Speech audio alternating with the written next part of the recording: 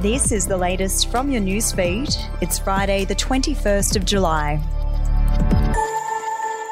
The Victorian Parliament could examine the Commonwealth Games cancellation fiasco as the Andrews government dug in for a third straight day, refusing to explain the event's multi-billion-dollar blowout.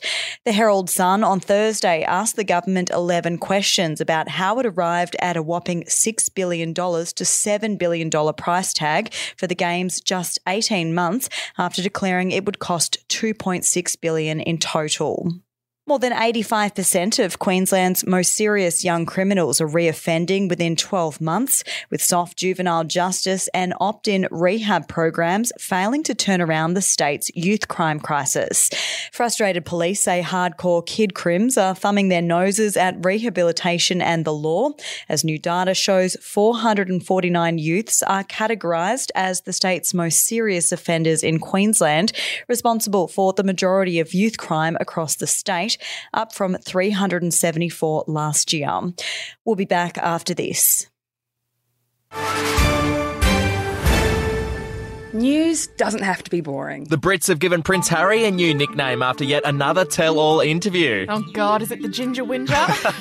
Let the team at news.com.au get you up to speed each day with their podcast, From the Newsroom. A couple were busted joining the Mile High Club. Well, I guess they can't fly Virgin anymore. Politics, sport, red carpets, royals. Get all the goss in just a few minutes. Follow From the Newsroom wherever you get your podcasts from.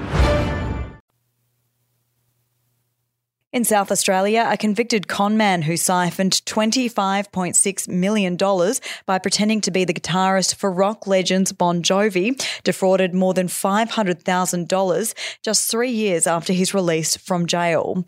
Concrete pumper Romeo Tony Pacifico, also known as Richie Sambora, Leroy Hims and John Lepper, faced the Adelaide Magistrates Court on Thursday. And the price of a humble gin and tonic or rum and coke is expected to spike within days amid a hefty tax hike. And the 6-monthly scheduled increase of the alcohol excise tied to inflation is expected to send the punishing tax soaring beyond $100 per litre of alcohol, a figure industry did not expect to hit until at least 2029. The podcast Faith on Trial looks into Hillsong, both in Australia and the US, and takes both the listener and hosts on unexpected twists and turns in the story of Brian Houston and the Singing Preachers. There are 2 incidents involving Pastor Brian. The Australian journalists uncovered a litany of alleged criminal behaviour in the megachurch. Financial gifts were being given to the leaders of the church. Listen to Faith on Trial Hillsong ad-free on Crimex Plus on Apple Podcasts today or wherever you get your podcasts. We'll have an update to your newsfeed tomorrow.